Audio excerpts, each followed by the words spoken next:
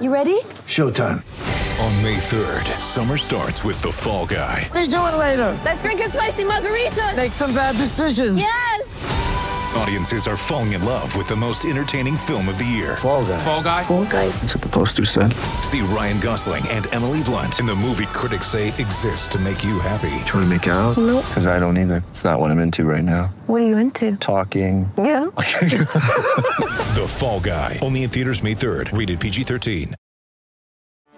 Get ready for the greatest roast of all time. The Roast of Tom Brady. A Netflix live event happening May 5th. Hosted by Kevin Hart. The 7-time world champion gets his cleats held to the fire by famous friends and frenemies on an unforgettable night where everything is fair game. Tune in on May 5th at 5 p.m. Pacific time for the Roast of Tom Brady. Live only on Netflix. When you need mealtime inspiration, it's worth shopping Kroger, where you'll find over 30,000 mouth-watering choices that excite your inner foodie. And no matter what tasty choice you make, you'll enjoy our everyday low prices, plus extra ways to save, like digital coupons worth over $600 each week. You can also save up to $1 off per gallon at the pump with fuel points. More savings and more inspiring flavors make shopping Kroger worth it every time. Kroger, fresh for everyone. Fuel restrictions apply. Not long to go now until our fate is decided in the Premier League as we take on Bournemouth on Sunday at Goodison. Aside from all that, the recent news we've seen lately has been potential investment at Everton by a couple of interested parties.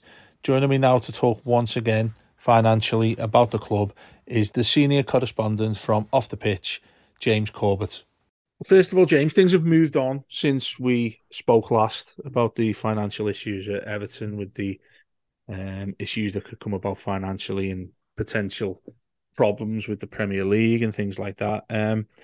Now we're looking at, it's certainly been discussed and much further down the line than rumours, that there are a couple of companies looking to invest, and at what extent we'll go to in a second. And the latest one that come on in the past week was a company called MSP, who have entered a period of exclusivity with Mashiri. First of all, for those of us without financial knowledge like yourself, what does that mean? And essentially, what would they have been doing since they've been given that process? Okay, well, the period of exclusivity sort of means that the club will open their books up to MSP. They'll do a period of due diligence. They'll get their accountants and their consultants in, and then they'll close the deal. Hopefully, if that's what they want to do, they will have agreed a heads of terms which will outline what the deal will look like. There's been quite a lot of speculation on the nature of the deal. One suggestion is that they will effectively loan the club money to complete the stadium project, which will then be converted into shares, and there will be further transfers of cash over subsequent years, which leads to them getting a full majority stake in the club, and presumably an exit for Mr. Mashiri. But I must emphasise that's only speculation. Nobody at the club has spoken about it. I mean, they're not really empowered to do so. MSP haven't done any media, and Mr. Mashiri's representatives have sort of given outlines to various members of the media, but that's about it. I mean, what you've read in the Athletic or the Guardian or whatever is pretty much all that's in the public sphere at the moment. Now, with them as a company, what knowledge do you have? What knowledge have we been given about them? A group from New York is basically, as much as I've read, they've had real success with various sport entities as well. Naturally, when we ever get linked with new ownership, especially given what's happened since Mashiri came in 2016, has been really positive. The thing I keep saying to people and having arguments about is that there's every reason to be cautious about any takeover, regardless of who the people are that want to come in and invest. Is it fair to take that level of cautiousness, particularly with this sort of company? I think you've always got to be careful what you wish for, Yeah. especially since they don't have an especially established track record in football. What they do have, though, is significant experience in US style sports marketing. The co-founder is or was a very significant agent in American sports in the 1990s.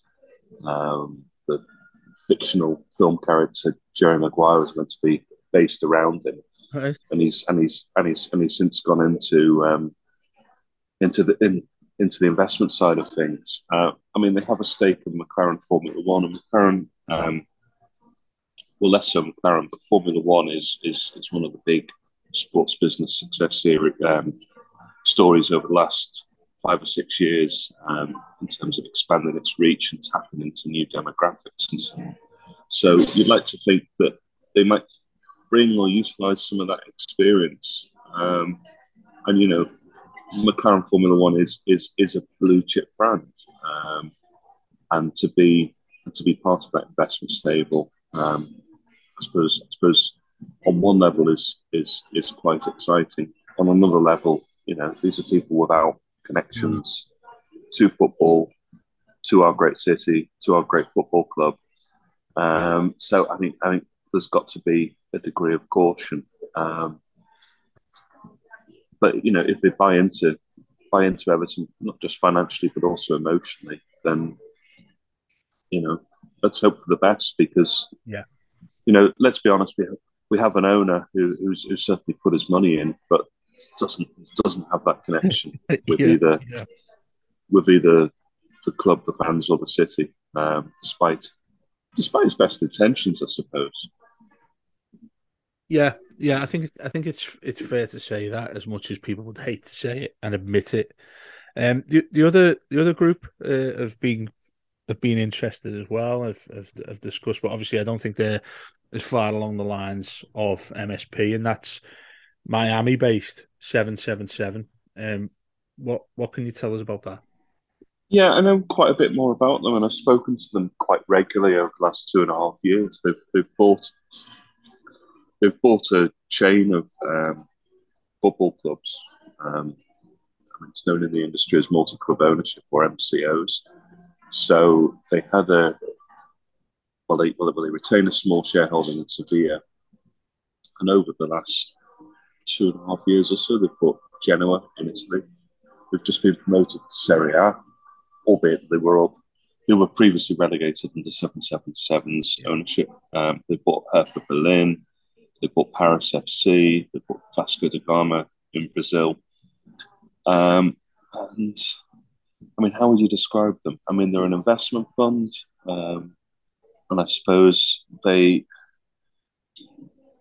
no transparency on who's putting money into the investment fund, but it is a series of high net worth individuals, and they might be putting $5 million in, or $10 million in, or $100 million in. We don't know, but they've empowered this fund to go around the world and build up this network of clubs. They recently appointed a guy called Don Dransfeld as their head of football operations, and I mean, I'd be surprised if any of your listeners had heard of him. But Don was responsible for essentially putting together what is now City Football Group, so the group of 13 or 14 clubs that are associated with Manchester City, and acquiring those clubs. And I mean, the idea underlying MCOs is that you can share certain cost benefits. You can centralize parts of the administration of the scouting network, and you can trade players between clubs and so on. And it's certainly the way that the game is heading. I mean, it poses a few governance issues that kind of need to be addressed by FIFA and UEFA. But the fact of the matter is that there's been huge activity in the football M&A market, so to speak, since the pandemic. There's a lot of cash in private equity at the moment, and American investment companies in particular see a lot of value in English football, particularly Premier League football. On the other hand, I mean, I spoke to Andres Velasquez, who's 777's MD. I interviewed him about 15 months ago. And he said that they were sort of considering England, but they said that it was very, very expensive. And, at the time, their focus was I think he said it was on Eastern Europe, Central Europe. So it's kind of surprising that they're looking at investment that could be 700 or 800 million pounds by the time everything's taken into account. But anyway, they don't have the exclusivity that MSP do, so we'll wait and see. And I rather suspect more will come out quite quickly, depending on Sunday's result against Bournemouth and which division Everton are playing in next season. I suppose in layman terms, most certainly of our listeners would be like, well, in how quickly can all this happen? Because I know when we arranged to have a chat about this in regard to MSP, you were saying about this week that you could see activity happening this week. With 777, which from what you said seems very different to the MSP style of investment, most fans would look at it and say, well, we need these people to come in and own the club in order to get rid of what we've got currently. With what you mentioned there about 777, am I right in thinking that these will be relatively smaller investments with not the view of actually taking over the club? No, they've taken over complete shareholdings or majority shareholdings. I think shareholding in Hertha Berlin was 63%. I think they own Genoa outright, they own Vasco outright, and Paris FC outright. I think it's only really Sevilla where it's a smaller shareholding. I mean, in terms of the time it takes to complete these deals, I would expect a lot of the groundwork and the research and the funding has already been done if there's an exclusivity deal in place. And if we remember when Mashiri came in, I mean, that took everybody completely by surprise. Yeah. There was speculation in the media running up to it that there was a guy called, was it John J. Moores, an American investor who was then linked with Swansea, who was favourite to take over, and then Mashiri just came in and caught everybody blindsided. I mean, I'll always vividly remember it because I was in Zurich with all the other sort of sports news journalists covering a FIFA presidential election. And this news came out at like 10 or 11 o'clock at night. Nobody saw it coming. So, yeah, I mean, they could close this deal, and I would suspect that there's an imperative for them to do so because that stadium project is going to be swallowing up lots and lots of money over the next 12 months, and they need to complete their funding to do so. What is the general question I've received most often from people who have said that we're having a chat again was what is the appeal of Everton, both generally and in particular from two groups like that? I mean, what you've said there about Mashiri and being the guy associated with Swansea, when you see that sort of thing rise and there's an initial company who are interested in this, is that the sort of thing that raises everybody's eyebrows around them and thinks, well, we need to have a piece of that. We should be looking at that as well and follow suit from a group that has initially looked at it? Well, I mean, Premier League football clubs in particular are especially attractive to investors. If you want to invest in an MLS club in the States, you're effectively looking at the same sort of price. If you go outside the top 6 or 7 teams in England, if you invest in a club in Carolina or whatever, you're literally looking at $500 billion minimum investment because you have to pay for the club license, you have to pay for the acquisition of the club. If it's a startup club in the States, you can probably double that because you have to have your own stadium as well, built to a certain standard. So if you're going to pick up a team in the richest league in the world and the most successful global football league in the world and the oldest football league in the world for the same price, then it's immediately attractive. And then you throw in the fact that Everton are 9 times league champions. They've got an amazing history. They've got an incredibly loyal fan base. They're going to have arguably the best stadium in the country within the next 15 months. Then it becomes very, very even more attractive. You know, you have all these doomsayers on social media and fan forums saying, who'd ever invest in Everton? Well, I suppose it might have been the case 20 years ago, or even 10 years ago. And we all remember Bill Kenwright's sort of 12-year-long search for a new buyer, which culminated in Mashiri. But I think things are radically different now, and there is a significant global appetite for these sort of acquisitions. And when you see Bournemouth, for instance, being taken over by American owners, when you look at that, you think, actually, what is the upside there? Because it's got a tiny stadium, doesn't have the prestige, doesn't have the fan base, doesn't have the track record in the Premier League. So if Bournemouth can go to Bill Foley, a billionaire who's also very successful in American sports, why wouldn't you consider Everton if you're in that sort of sector? There's that the financial issues we've spoken about in regards to FFP, all of that kind of thing, the amount of money we're allowed to spend on players, and that sort of more football-esque discussions that every common fan would discuss and that's known. I take it they don't see that as any sort of issue. Should they come in and I suppose secondary to that question, would, for instance, the summer transfer window, say if this was to happen straight up in the next couple of weeks and we go into a transfer window, would that change what ability Everton have to progress in that sort of thing? No, it wouldn't. I mean, they obviously have to have the funds in place to underwrite transfer business, and it's been done at a loss.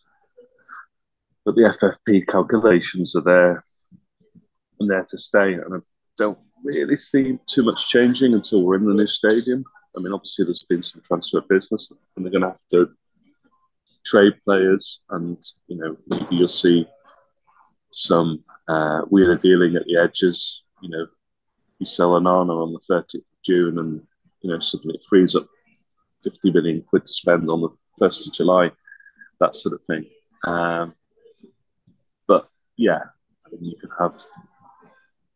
have Mohammed bin Salman buying Everton, and realistically, with all his wealth and resources, he wouldn't be able to move the dial because those rules are in place, and we're stuck by them. I suppose in real terms, it's a risk consideration, isn't it? Because we do have a very poor squad at the moment and a very uneven squad, and it needs investment. So, assuming we do stay up, and hopefully we do stay up, the question mark remains: well, is that squad going to be enough to keep us up next season without that investment? And I'm sure they will look at what can be spent and what needs to be spent, and factor that into any offer.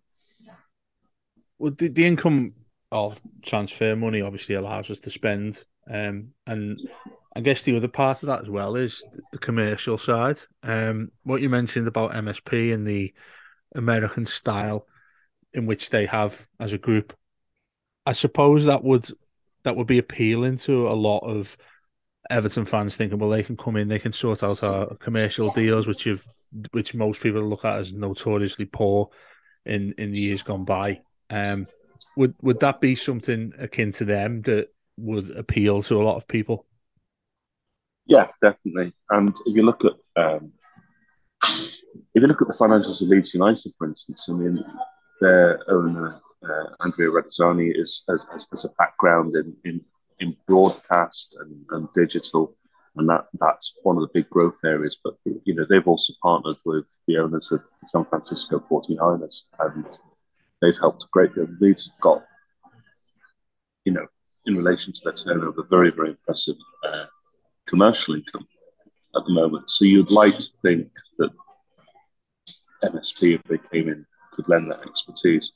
But I think you referred to the commercial performance as being very, very poor. I mean, that's an assumption that a lot of people make. But you can only deal with the tools that have been handed to you. Yeah. And in Everton's case, it was 28 years last Sunday since they last won a trophy. Goodison is not set up for large-scale corporate activity. They're not in Europe. They've not been in Europe for years. So,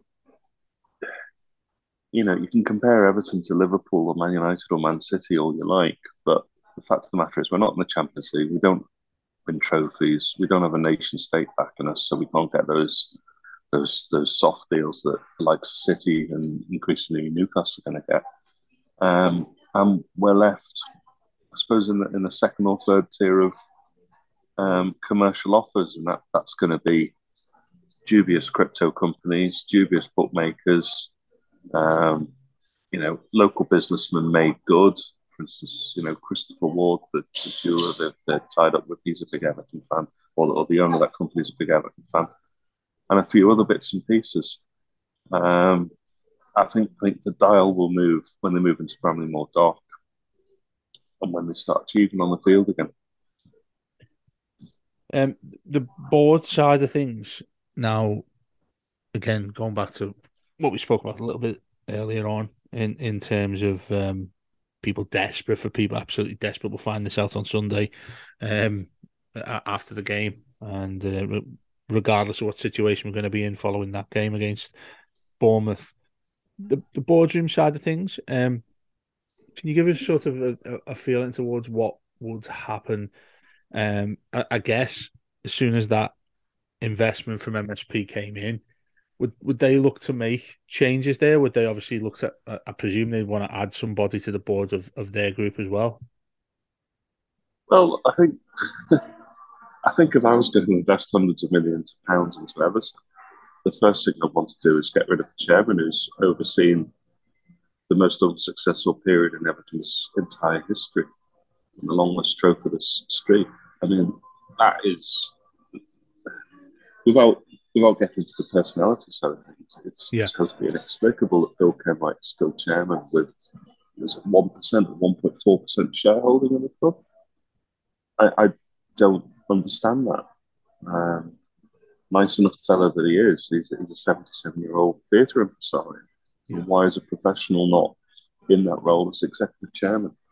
So I would imagine that people are putting this money up will want that to change very quickly. They'll want their own people there.